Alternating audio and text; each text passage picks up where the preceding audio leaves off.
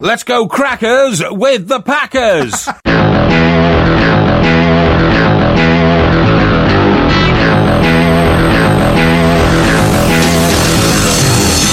Hello and welcome to the Gridiron Show. And then there were two. Yes, the New England Patriots and the Atlanta Falcons will be making up the roster of the Super Bowl 51. That doesn't even make sense. So on today's show, we'll be talking about what the Steelers and the Packers both need to do. We'll be breaking down those two games. We're going to be talking all about the Super Bowl as well. And loads of other stuff. This is the Gridiron Show!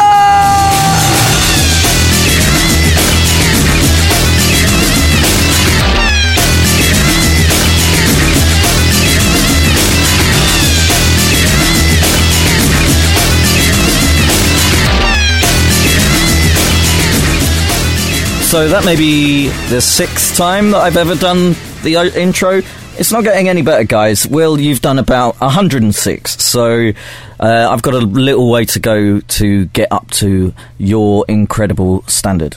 And that's just of the Gridiron Show. Don't forget the 200-odd shows we did of the old show. Oh, yeah, exactly. Absolutely ridiculous. I think it's actually a dereliction on your part that you haven't helped me or made me do these more often. So yeah, you're basically hanging me out to dry. Yeah, definitely 100% my fault. Yep, there we go. Great. Welcome to the show. We now know who will be, as Ollie said, in Super Bowl 51. The Atlanta Falcons and the New England Patriots will be making up the teams in 2 weeks' time in the NRG Stadium in Houston. And you could be watching it at our massive Super Bowl party at Bloomsbury Lanes. So you can go get a ticket at gridiron-magazine.com/Super Bowl LI, or go to our Twitter at Gridiron and click on the link there. And our friends at Touchdown Trips, as we are presented by Touchdown Trips, have added a Super Bowl page to their homepage at touchdowntrips.com. So if you're a Falcons fan or a Packers fan, well, maybe if you're a Falcons fan and you're thinking, do you know what? Only the second one in our history. Who knows when we'll next go back? And maybe you're a Patriots fan and you think, 7 times in 10, 15 years, I should probably finally go. Then you can go on there as well. But, Ollie, we need to start the show on a slightly somber note. Yeah, I know. Not asking you how you are after last night. Why not? Because we'll get to that. Okay. I need to apologise for my behaviour both inside the Hippodrome and on Twitter last night. I mean, you're 100% right, you really do. I got frustrated with some Patriots fans who were sat behind us and really behaving very, very poorly. I took that out on Twitter rather than on them personally. And then when I started to get people biting, I decided to continue winding up and trolling people. And basically my night turned into me having fun with that and then showing you all the stuff I'd managed to get people to tweet. And then as the final nail in the coffin of my behaviour, I decided to block every Patriots fan I know. Between about 3 a.m. and 8 a.m. when I realised what I'd done and unblocked everyone. And those people include Matthew Sherry. So I'd apologise to Big T, I apologise to at Odyssey. You are an absolute disgrace. Nolhino, and I can probably apologise to Matt Sherry in person because he's on the line. Sorry, Matt.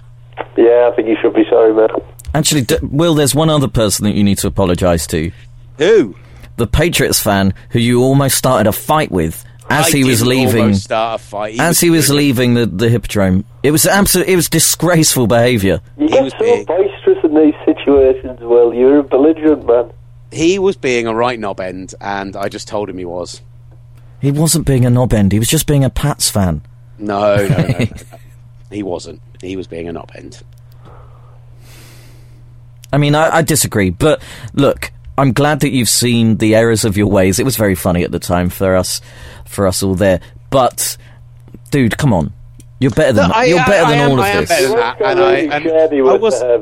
I wasn't even meant to drink before we went to... I wasn't even going to drink before we went to Houston, and then I got there, and there was Blue Moon flying around, which, by the way, that place, I've had the worst hangovers I've ever had drinking Blue Moon at the Hippodrome. I think that either they don't clean their taps out, or it's just really low-quality beer or something, but I felt really ill today, and I didn't drink much more than I would normally drink on a night out. I agree with that, Will. I'm sorry. from my Hippodrome experiences at Blue Moon, I completely agree with that. Yeah. I think you've hit on something there. And we don't want to slander the Hippodrome by any stretch, but I've kind of felt the same way. The other thing I'd say is that let's hope that this belligerence leaves your system, because you did almost once nearly get arrested in Arizona on the eve of the Super Bowl. Well, hold on. And that was Liam Blackburn's fault, but you... Yeah, Liam Blackburn nearly got arrested. And then when the police officers decided that Liam Blackburn starting on you meant that they should split the two of you up, send Liam on his own into the night and wouldn't let us walk with Liam, meaning that Liam walked off into the middle of Scottsdale, Arizona, with no idea where he was or what he was doing, and they just sent him off on his own. And I merely pointed out to the police officer that seemed like quite a dangerous thing to do, and he told me to shut up, or I can't remember his exact words, but basically told me to shut up or he'd make me shut up. So I maybe told him to stop being such a see you next Tuesday. And that was risky. I think, in fairness, you were correct, because the night ended with Liam leaving his identification and wallet inside of a taxi. I think he was robbed a little bit within that process, and was also convinced he'd handed his Super Bowl ticket to a taxi driver briefly. So I apologise for my behaviour, and I promise the Pats fans trolling stops now. They were brilliant last night, and we're going to get into all of that as well. But we do have two people on the show today, in Ollie Hunter, in Matt Sherry, who had very differing fortunes yesterday evening. So I'm going to leave it up to you guys to decide which game and which teams we talk about first. Let's talk about the Packers first. Oh, that was so defeated, so upset, Ollie. Well, I don't want to hear Sherry's thoughts on the Patriots first up. I think people might turn off afterwards, or during. So let's get his thoughts on the Packers and the Falcons. And we just said we were going to stop this, and then you've immediately launched back into it again. Launched back into what? Winding up Pats fans. I wasn't winding up Pats fans. Look, Pats fans wouldn't turn off. Matt Ryan ran in a touchdown through another 4. I'm trying to actually remember now. It was 4. As the Falcons ran out 44-21 winners over the Green Bay Packers. They were 24-0 up at halftime, 31-0 up about 2 minutes into that second half, thanks to Julio Jones, who just increasingly looks like the best receiver in the NFL, not just this season, but overall, catching a slant route and going 73 yards for a touchdown.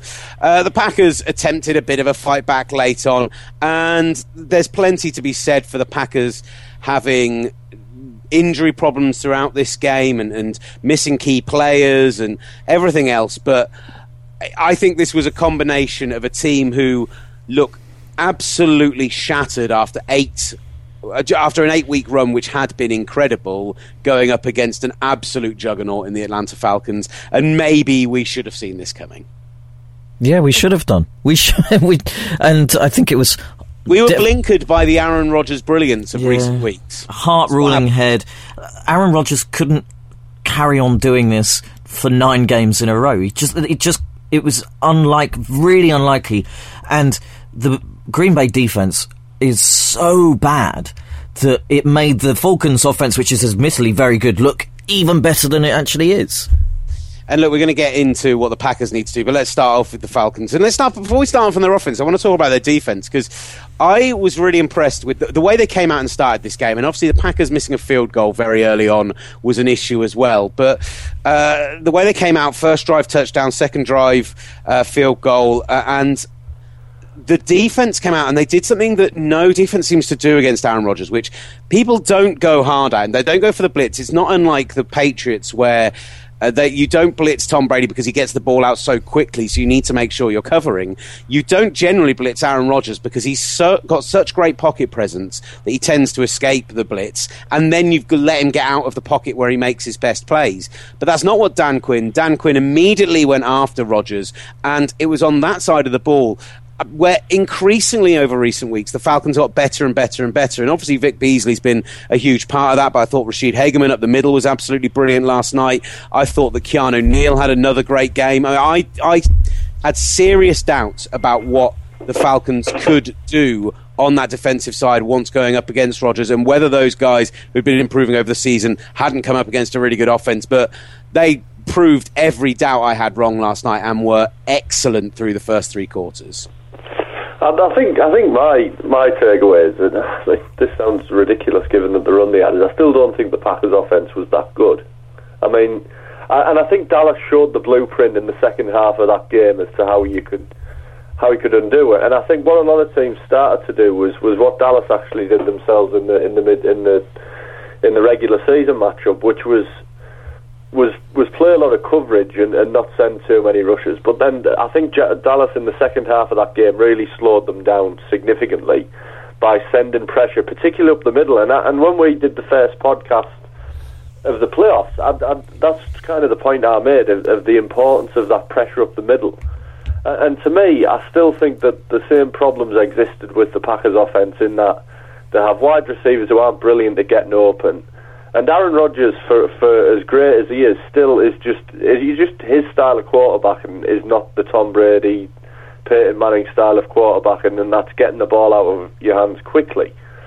So in that instance, it becomes really difficult to move the ball. And I mean, I did kind of see it coming. I mean, obviously wasn't on the podcast, but I chatted to you guys privately and to Liam and a couple of others, and I just think that Dallas really showed something in the second half, and it was great to see Atlanta. I don't think you see enough that teams take note of something like that, and they put it into practice themselves. And I'm sure, Ollie, you'd agree with that. You've watched that team a lot this year. I think they head into the off-season knowing that as good as the recent run was, they've got a lot of work to do all over the team, but on offense as much as anything else.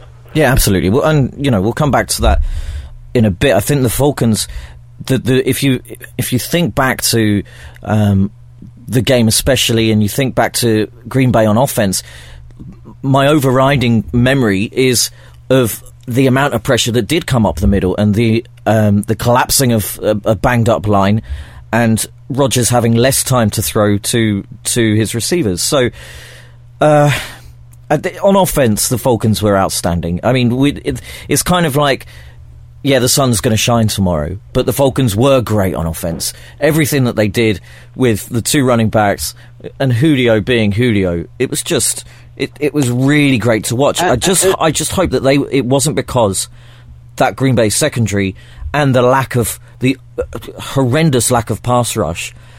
I really hope that it wasn't just because of that.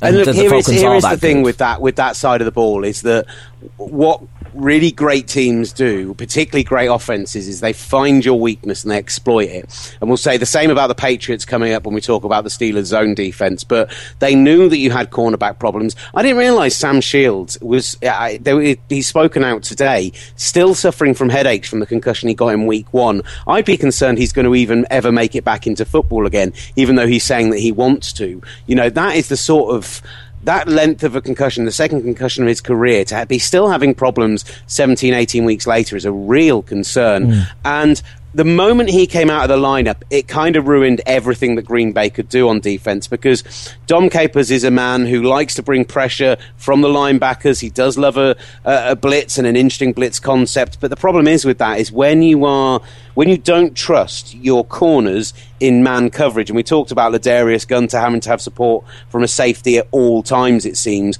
When you've not got that trust in your defensive backs, then you don't bring the same amount of pressure up front. And I don't think this defense is as bad as it's played.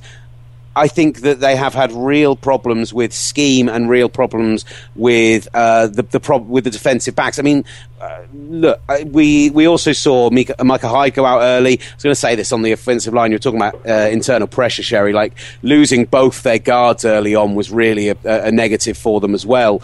But as was trading one of their best guards away in the off season. Yeah, of course it was. Yeah, absolutely. But it left me looking at it, and it was almost the perfect storm on the defensive side of the ball, between Clay Matthews showing such degradation this year, and we're hearing all sorts of stuff about the injuries he's been carrying for a year and a half, and how much is it to do with that? I mean, he's only got a season left on his deal, and they can opt out of it, only suffer a $4 million cap hit. I wouldn't be that surprised to see Clay Matthews not on the Packers next season. But if I'm the Packers, and let's go into this, because we're going to talk about the Falcons Falcons a lot in the next 13 days, 14 days. If a lot of people are calling for Dom Capers' head, and I think he was put in a horrendous situation without those corners, but listen to this list of defensive backs who are out of contract this season. AJ Boye, Tremaine Johnson, Logan Ryan, Stephen Gilmore, Drake Kirkpatrick. There is a slew of big-name corners who are high-level performing corners who could be potentially available this year. And I know Green Bay aren't a team that spend big in free agency, but actually they've got some cap space there. I think they have to go out, and they have to go out hard on that defensive side of the ball. Yeah, I mean, I'm again interested to get Ollie's take on this, but I mean, not re-signing Casey Hayward was ridiculous. I mean, and this is the problem now. We're at the point where that Ted Thompson does what he does. He doesn't sign free agency drafts players, but then you have to keep the guys in the building, and to let him go, to let Josh Sitton go. I think that it's just bad mismanagement, personnel-wise, and for all you can criticise the coaching staff and to an extent Rodgers at the start of the season, I think ultimately it comes down to them not putting the pieces in place. And I mean, I'm sure there's a lot of Packers fans who agree, but I think it's time for Ted Thompson to move on, and it'd be interesting to see if Elliot Wolf, who interviewed for the 49ers GM job and is the guy in waiting there, would assume that position. And Dom Capers, it's like Monte Kiffin. These guys are brilliant defensive minds who sadly at times just pass them by and they've not evolved. And Capers has been a problem now for several years. I think back to the Kaepernick playoff games, and yeah, I think there's a catalogue of things that need sorting out, and it starts kind of at the top level, really.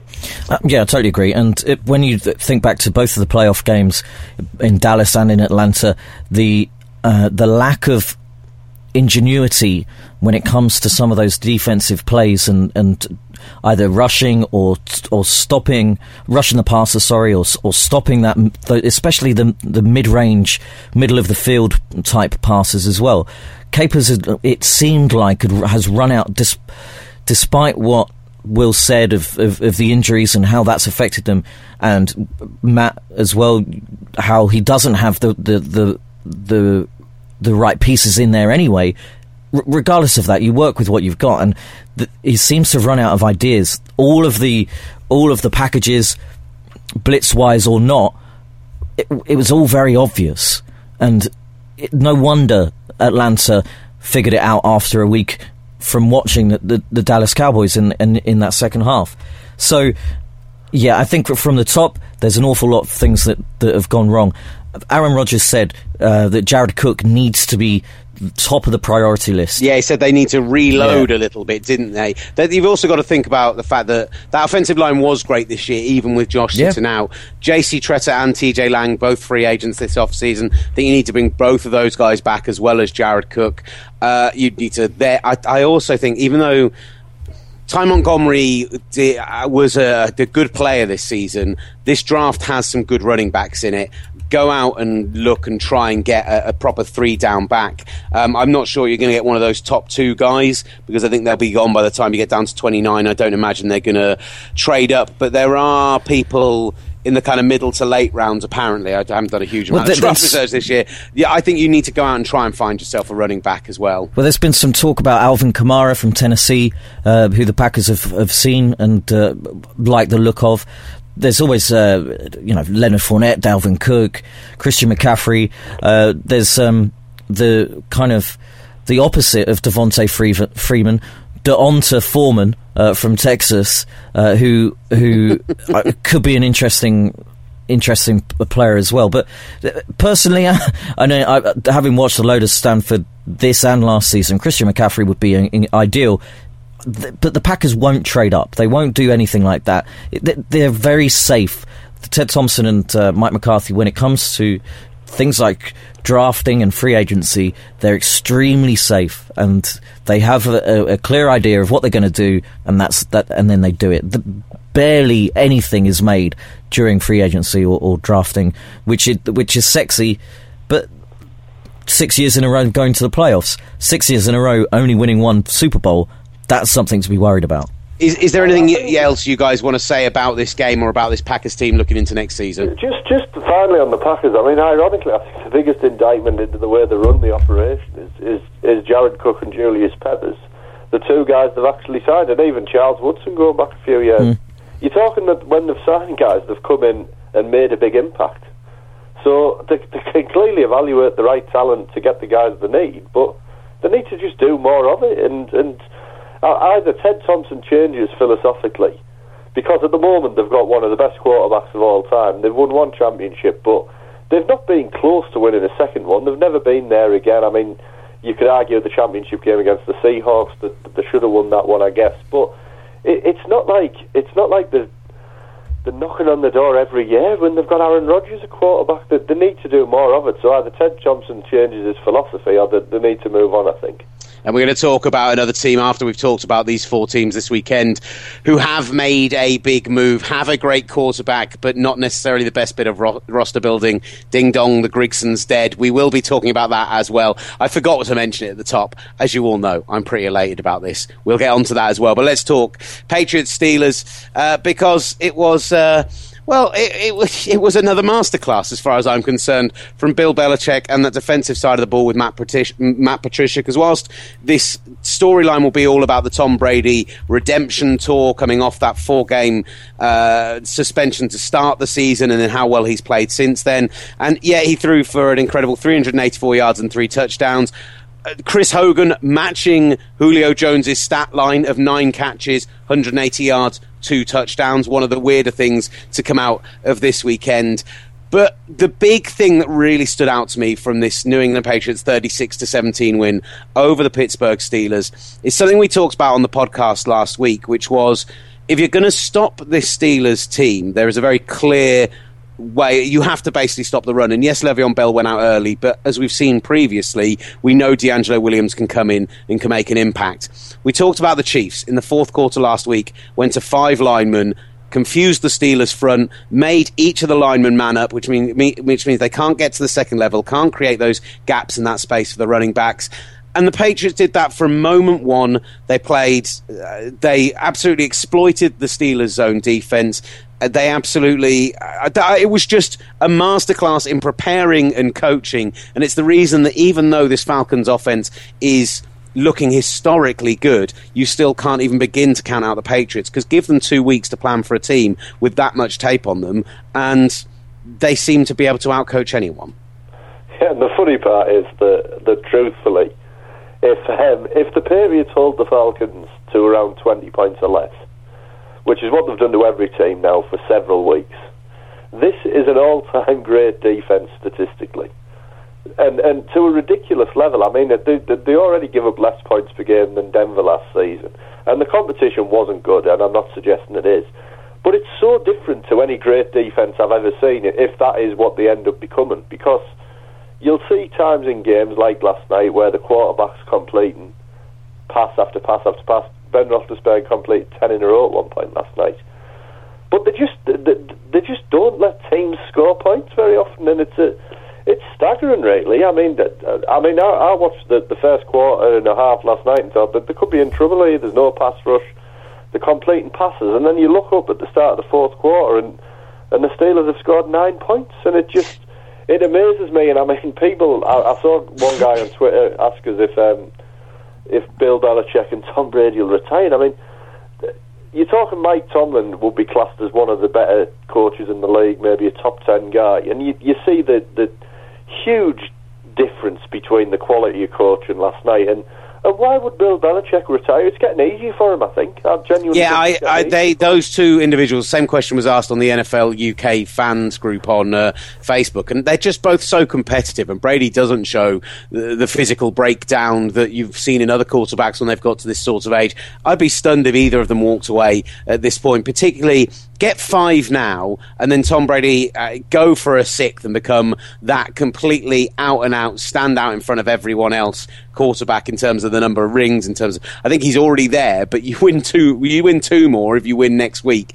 and then you win another one beyond that, and there's no argument can be had at that point. I mean, the funny part is that you looked at the start of the season and you thought, well, they've got a lot of guys to re-sign, so their window's closing a bit. I mean, half those guys are off the team at the moment, and they're in the Super Bowl. They've got $60 million worth of cap room in the off-season. I mean, they could get even better next year, and it's just... Talking about, let's talk about that defense, because you mentioned that. I thought Malcolm Brown and Alan Branch both looked brilliant last night, and they forced the Steelers away from the run, which we're going to talk about what the Steelers need to do in this off-season, but I think they really... The fact that pretty much since Thanksgiving, the Steelers have been a run-first team when they've gone on this winning run, and... when you saw the number of drops from the Coates of the world, you saw who was the receiver who stepped out the back of the end zone and then made a complete rookie error on that one.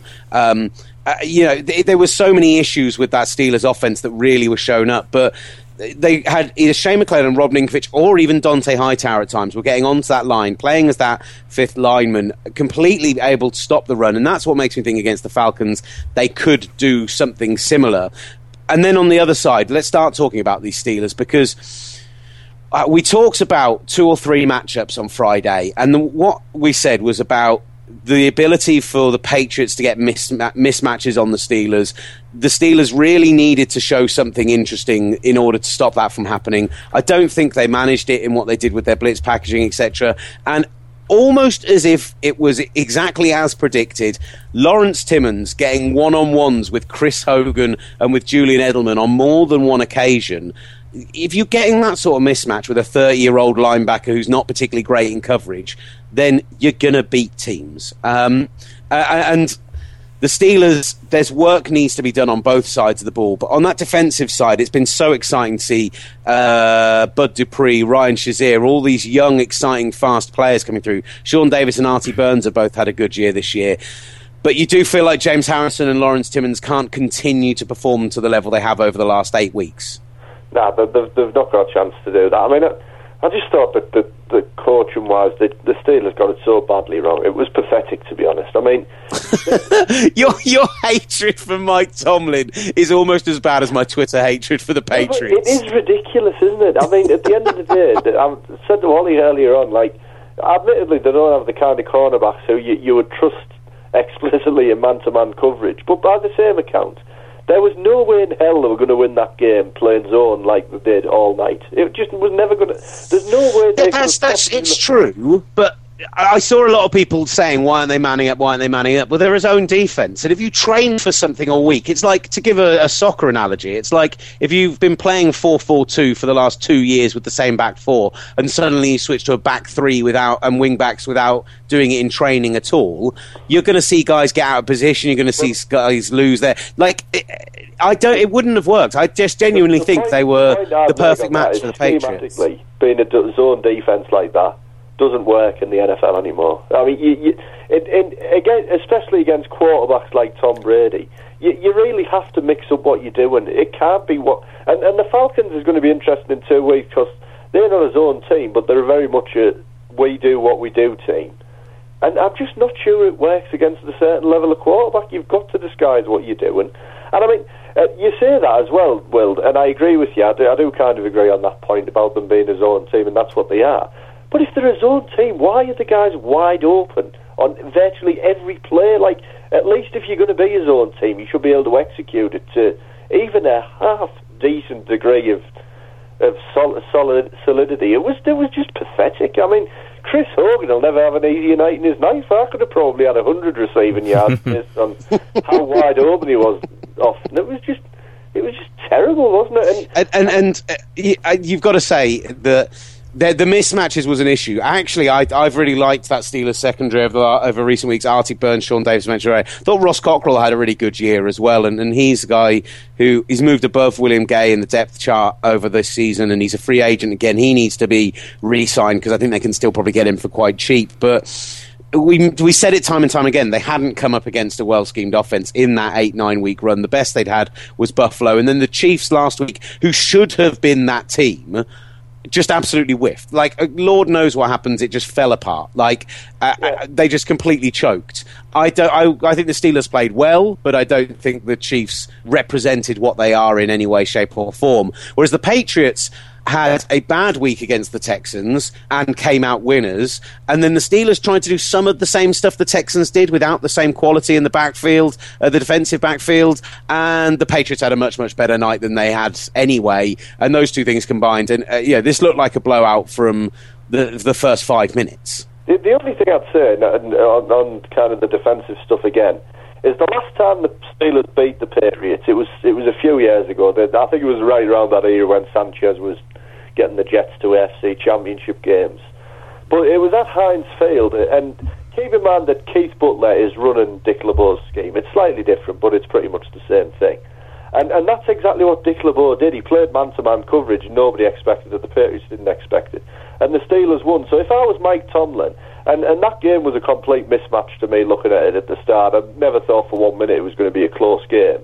You've got to do something that is going to surprise the opponent and give yourselves a chance to win. And if Mike Tomlin thought going into that game that the Steelers had a chance to win with that game plan, then he's deluded. And part of being a head coach in the NFL is to look. It's all well and good scouting opponents. You have to be able to scout your own team, and self-scouting is actually what New England do better than any team in the league by a distance. He should have been able to look at that team and think, similar to what Bill O'Brien did last week with the Texans. They changed what they did.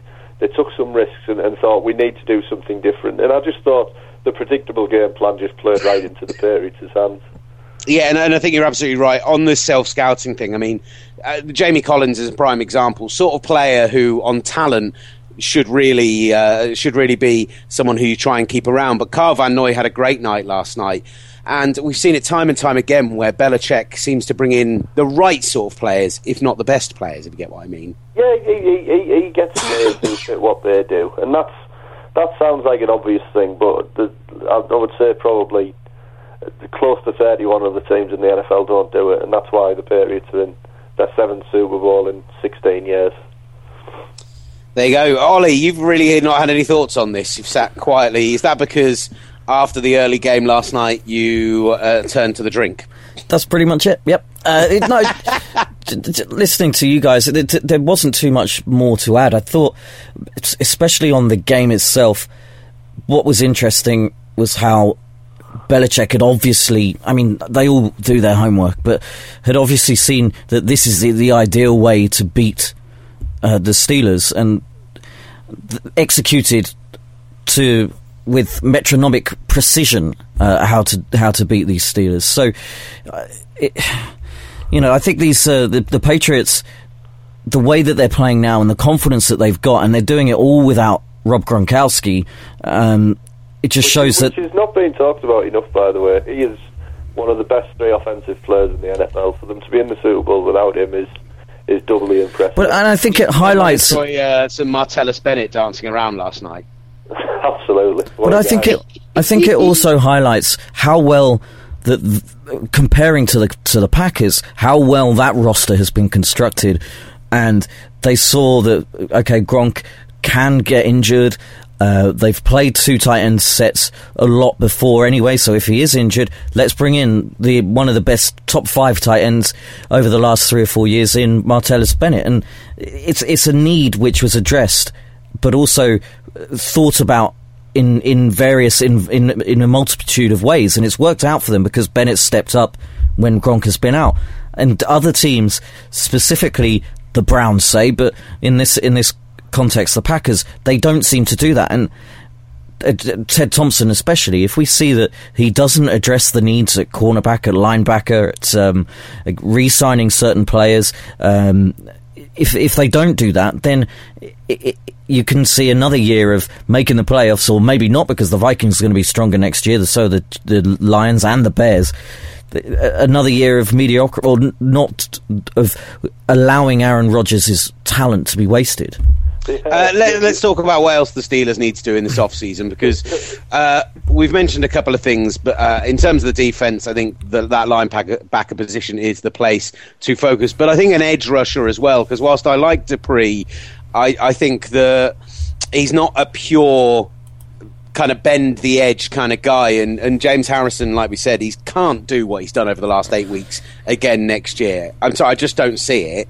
So I think that would be a massive thing to me, is to go out there and get somebody who can get to the quarterback. in terms of the overall AFC picture, they need to somehow lift the Patriots out from inside of their own heads as well, because if you're turning up for a game at Gillette Stadium and putting chains and a padlock on the locker room door, which is what the Steelers did last night, then you're already kind of beaten before the game begins, I think. Did people see that? Have you seen that picture? What picture? The Steelers put a padlock on their locker room door last night, so Patriots staff couldn't get in. That's amazing. That's how far wedged inside their heads they are. So I think that is something that they need to get out of their systems. But yeah, I mean, I'd agree with you. Well, they don't need anything on offense if Martavis Bryant comes back. He is amazing. That is it. I absolutely. The pass catchers last night really let them down. And we talked about this with the Falcons. If you double Julio Jones, that actually plays into their scheme because it means one of those other guys is getting open. If you double Antonio Brown, everyone else is just going to drop the bloody ball. But you've got Ladarius Green coming back from injury. He looked good in that 4-5 game stretch. And you've got Martavis Bryant, as long as he stops doing drugs, him coming back as well. Bosh. It sounds like he is going to stop doing drugs as well, doesn't it? He's Hooray! Into the wilderness for a few months, hasn't he? Sorry, Ollie, I jumped on you then. I was going to say exactly the same thing. Outside of Antonio Brown, the drop-off is absolutely gargantuan when it comes to those receivers. Darius Hayward-Bay is listed as their second receiver on their current depth chart. Eli Rogers hasn't come along. Sammy Coates drops the ball all the time. Kobe Hamilton's the guy that stepped out of bounds. Yeah. So I disagree on Eli Rogers. I think there's something to work with there, but I think if you had Rogers inside and then Brown and Martavis Bryant outside, then Rodgers becomes the guy he should be, which is a second/third receiver. But Eli Rogers, Matt, is a second-year guy, and he is, but that's what I mean. He's got time to develop. I don't know, man. I think now's the time where you're looking at your rookie receivers to push on, rather than a second-year guy who still, hasn't done anything really. I mean, he's made a couple of good catches earlier on in this season, a bit last season, but you expect more when you're missing Martavis Bryant. I don't know. When you look at the other side of the ball, and I know you wanted to talk about this as well, it seems like, especially in this era where there are a lot of, you need 3 cornerbacks on your team on the field as part of your defensive 11.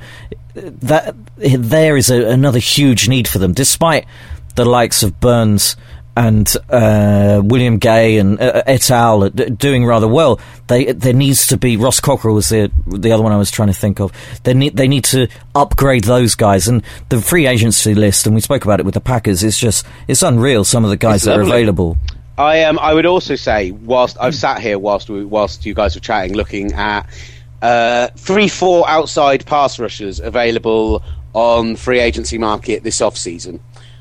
If you've got cap space, you've got Chandler Jones becoming available and Melvin Ingram. Melvin Ingram should command absolutely top dollar this season, and if I'm the Steelers, that's the guy I go for. He's a better player than Jones. Say again? I haven't seen Jones a lot. He's a better player than Chandler Jones. He should get more than he does. Yeah, absolutely. But this is what I'm saying. He would be my number one guy. Yeah, I agree completely. And the other thing that the Steelers need is that they could do with the start of a succession plan for Roethlisberger as well. 100%, yeah. Possibly drafting a quarterback that's going to sit behind Big Ben for the next 2 years, learn from the big guy, because the drop-off in Big Ben's performances over the last 8, 9, 10 weeks of this season has been really startling and actually rather worrying. And when you've got Zach Mettenberger and Landry Jones behind him, they're not guys that are gonna that you could expect to come in and be the face of the franchise when Roethlisberger goes. Roethlisberger will be coming into his 13th season in the NFL. Okay, Brady's been doing it for donkey's years as well, but he's starting to come to the end of his time. Is there someone in the draft that, similar to Roethlisberger, that is that pocket passer that they could work with? Well, perhaps Patrick Mahomes, who I saw it for the Texas Tech Red Raiders, and he could be a guy. I know Simon Clancy's big on him. If they can get him maybe in the second round, he might go in the first. Something like that Get him in the organisation. Get him working with everybody there, learning that offence. Sack off Metzenberger and Jones, and let's get someone in that if and when, because Big Ben will go down, can come in and start learning that offence. Oh, and just let's right very quickly. We're going to talk about the couple of moves going outside. There's a few other bits of news we need to talk about. Just both of you, very quickly, initial thoughts, 2 weeks out. Your pick can change another 10 times between now and a week on Sunday. But just right now, how are you feeling about Super Bowl 51? I mean, you've wasted your time asking me, aren't you?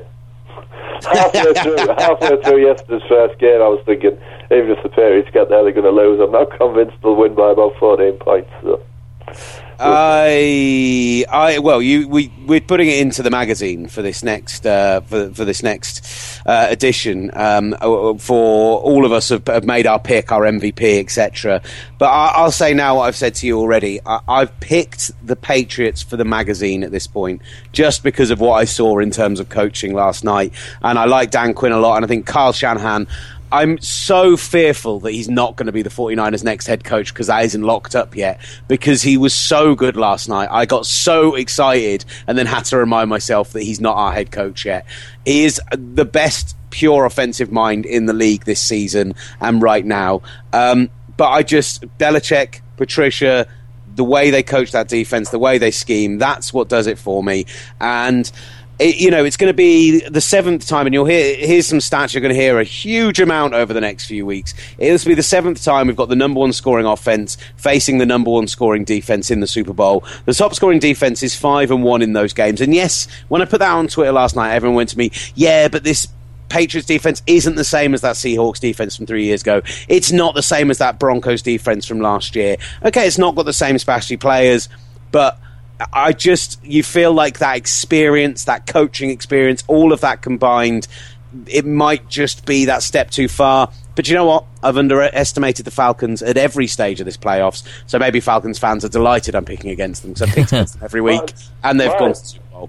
My concern, and it might concern might be strange right as a Patriots fan, but I'm mainly a fan of the game, and I would genuinely like a good Super Bowl.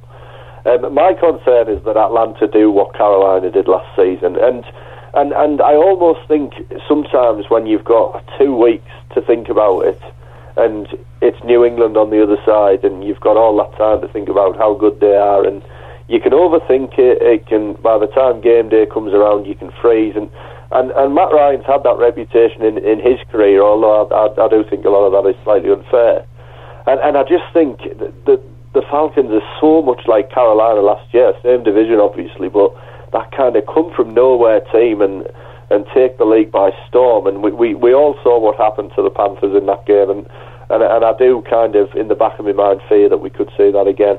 It's quite a good analogy. Everyone gushing about the quarterback and the coaches and the coaching and all of that, but for me, I don't think that the Patriots have faced anything like an offense like the Falcons all. No, they haven't all year.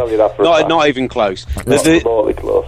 And they faced 3 good quarterbacks this year, and one of them was Carson Palmer, who fell apart this year. Russell Wilson torched them, and the Steelers were not good last night. Those Steelers are the 3 weren't best good quarterbacks they faced. You can't read either side. Russell Wilson torched them. That was the game after they traded Collins, and they didn't know what they were on defence. But by the same account, the Steelers, if the Patriots' defence is greater than the sum of its parts, the Steelers' offence is less than the sum of its parts. So. You're entirely right. And the way that Lev Bell goes out, Antonio Brown is double covered. Big Ben isn't the same Big Ben of 2 years ago. They haven't faced anything anywhere near as good as the Falcons in. Actually, on probably not on both sides of the ball, but certainly on offense. And the Falcons are on such a roll. They're a juggernaut at the moment on offense. There is so much going in their favour that I think they could turn them over. But I did say that for the magazine, so you'd have someone picking the Falcons. I feel people did, to be honest. Okay, fair enough. Right. just to get away from the stuff, because we're going to be talking so much more about this game over upcoming weeks, and I think we've already said there's not going to be a show later this week, although maybe me and Ollie might do one from the airport if we're bored, and we've got all the equipment with us, because we will do. If you do that, it should basically just be a Royal Rumble preview show, shouldn't it? Someone did tweet us and say, can you do a Royal Rumble review show? And the opening night is generally a farce anyway, so that Monday show is basically going to be me humming the Goldberg theme down the microphone. Don't know what you're on about. Oh, you will, Ollie. Ollie, if you get like Will last night drunk, it's going to be so much fun. Right. So. But let's just talk about the other bits and pieces of news going on around the NFL right now.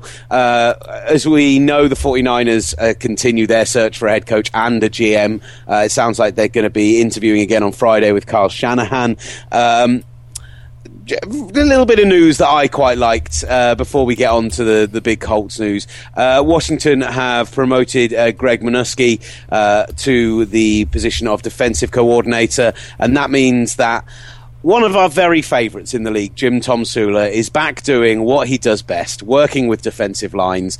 He did a brilliant job of that when he was in San Francisco. He loves the UK from his time here, and he is back in coaching in Washington. So big fan of that. But obviously the massive news is the man who forever will be tarnished by handing a first-round pick for an already busted running back in Trent Richardson. To be fair, he was widely lauded for that move when it happened.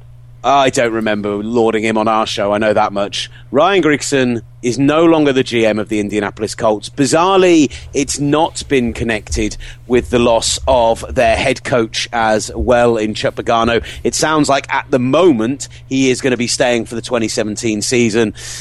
But yeah, Andrew Luck's already 27, and for them to be wasting a quarterback talent like they've got, and I felt like this throughout the Manning years as well, to be fair, the Colts aren't a particularly well-run organisation who have managed to luck into a couple of really good quarterbacks. Let's hope they can bring in a GM who can build around him now. I think that was the understatement of the year when they've got a drug addict running the show. It's just insane. And I mean, they've made a complete hash of this as well. They've missed out on several GM candidates already. I mean, it's ludicrous to pair the new GM with Pagano, because that's not going to work for the next season.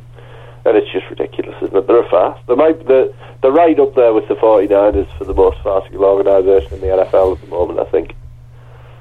If you type in Grigson on Google and it comes up with those 3 top stories, one of them says Colts reportedly hired psychologists to help ex-GM Grigson get along with Coach Pagano. I mean, that kind of tells it all, doesn't it? The two people, they weren't working together. It affected every single facet of roster building, of drafting, of free agency, of gameplay, of every single thing that the Colts have been about over the last 2 or 3 years. It's a move that had to happen from Jim Irsay. Is anyone surprised that Pagano's still there? Or before we get on to Pagano, Pat McAfee tweeted out, thank God, and Jarrell Freeman tweeted out, well, that took longer than expected. We had unwarranted arrogance, just ran into a brick wall called karma, was something that Pat McAfee said. Yeah, these are players on the team slating, who are celebrating that the GM is being kicked out. You never see that, do you? It's ridiculous. And I mean, for that to be permeating the building just tells you everything. This thing where they've spent the off season going for John Gruden and Peyton Manning, but not firing anyone, and now they have fired people literally 3 days before scouting season starts at the Senior Bowl. It's just a farce, isn't it? I've never seen anything like it.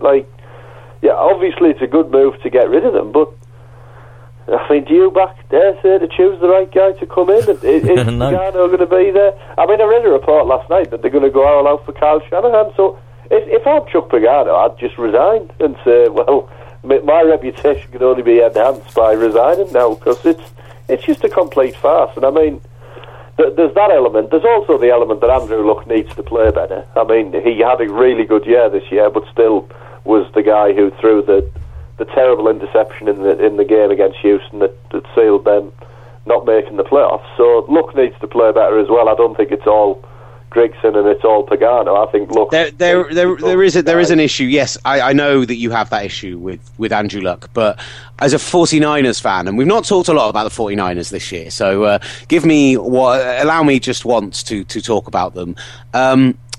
It does worry me that even with Jim Irsay being a mess, you've gone from a situation where I thought the 49ers did the right thing by waiting, and they've had Kyle Shanahan fall into their lap by doing it.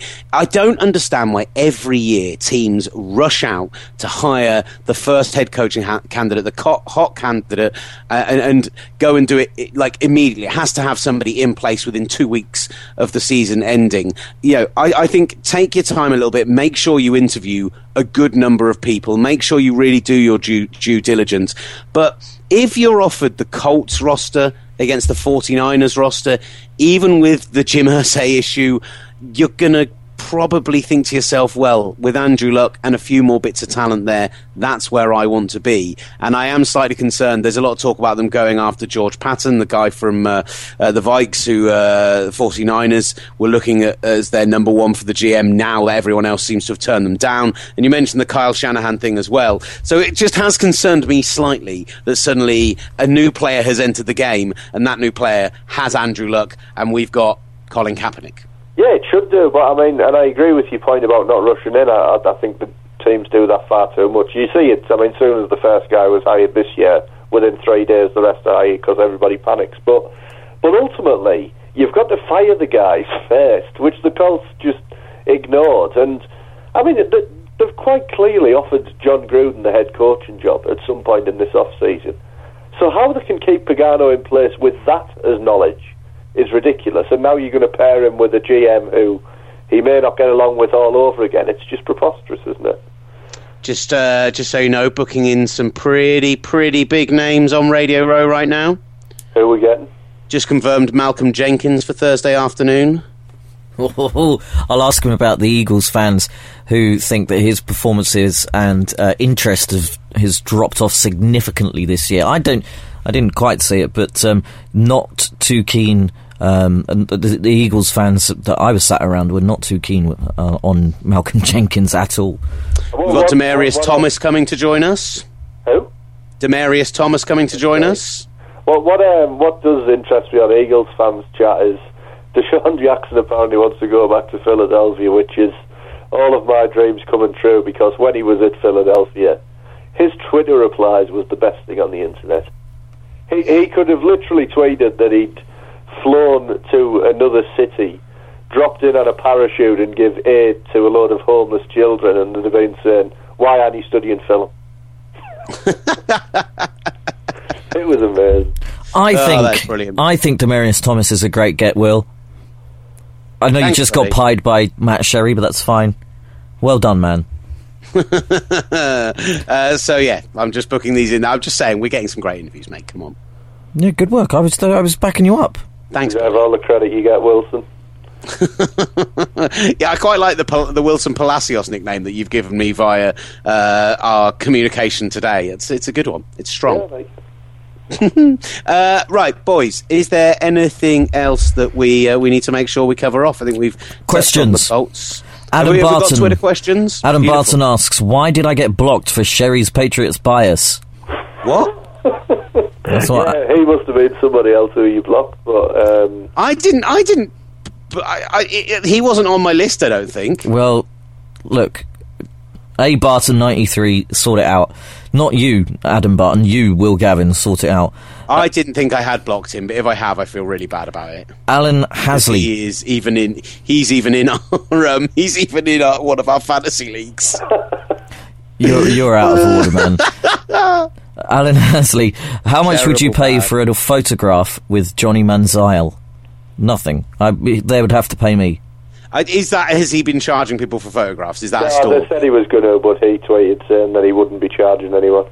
Yeah, I literally could not care less about that man.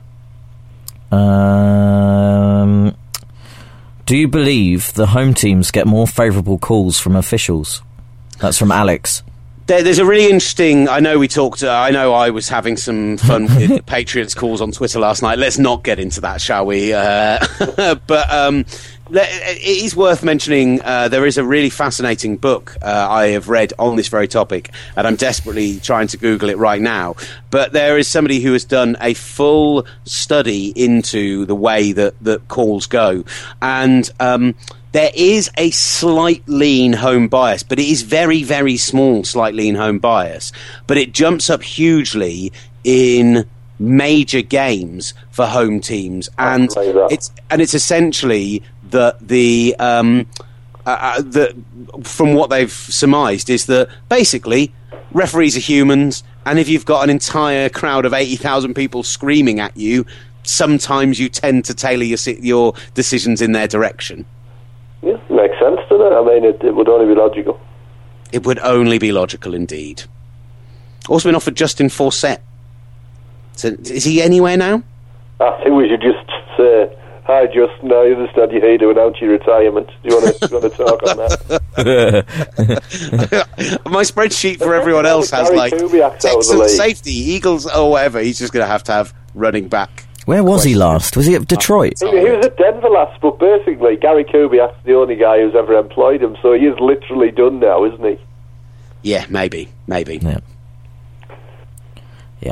I think that's it. Beautiful. Guys, Super Bowl 51. We'll next see you, Matt Sherry, at San Antonio Airport in 6 days. No, we won't. Houston Airport. Yeah, if we leave Houston Airport without you because we think we're meeting you in San Antonio, that could be bad. We'll next see you in... It'll only be 5 days time. In 5 days? Yeah, 5 days' time in Houston Airport when we pick up our car, drive to San Antonio for the Royal Rumble. Very, very excited. So looking forward to seeing you, buddy. Thank you for coming on.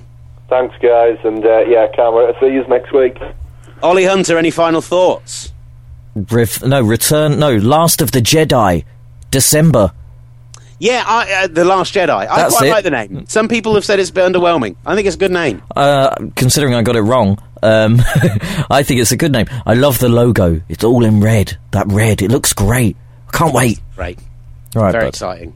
All good, man. Good. Right, guys. All good fun. Get in touch with us at Gridiron on Twitter. Go buy tickets to our party because it's going to be great. And it also helps fund us getting out to the Super Bowl to do all our really good coverage. Thanks, guys. Otherwise, thank you very much for listening. As always, we appreciate it. We love you all fans equally, whether you support the same teams as us or the Patriots. We're big fans of all of you. And I promise I'll never block any of you on Twitter again. And I'm sorry once more. Thank you for listening. This has been The Gridiron Show. The guy is drunk! Oh, perfect. Hey guys, it's Devon Sam here from Lucasade Sports Podcast, running the show. Check out this week's episode where we get to meet the one and only Anthony Joshua. Oh my goodness, do you think he wants to be friends with us now? Yeah, mate, he told me that he wants to link up and have a bit of sparring. Yeah, sure he did. So head to all your podcast providers and click subscribe now. Also get in touch with us at Lucasade Sport using the hashtag running the show. You will not regret it.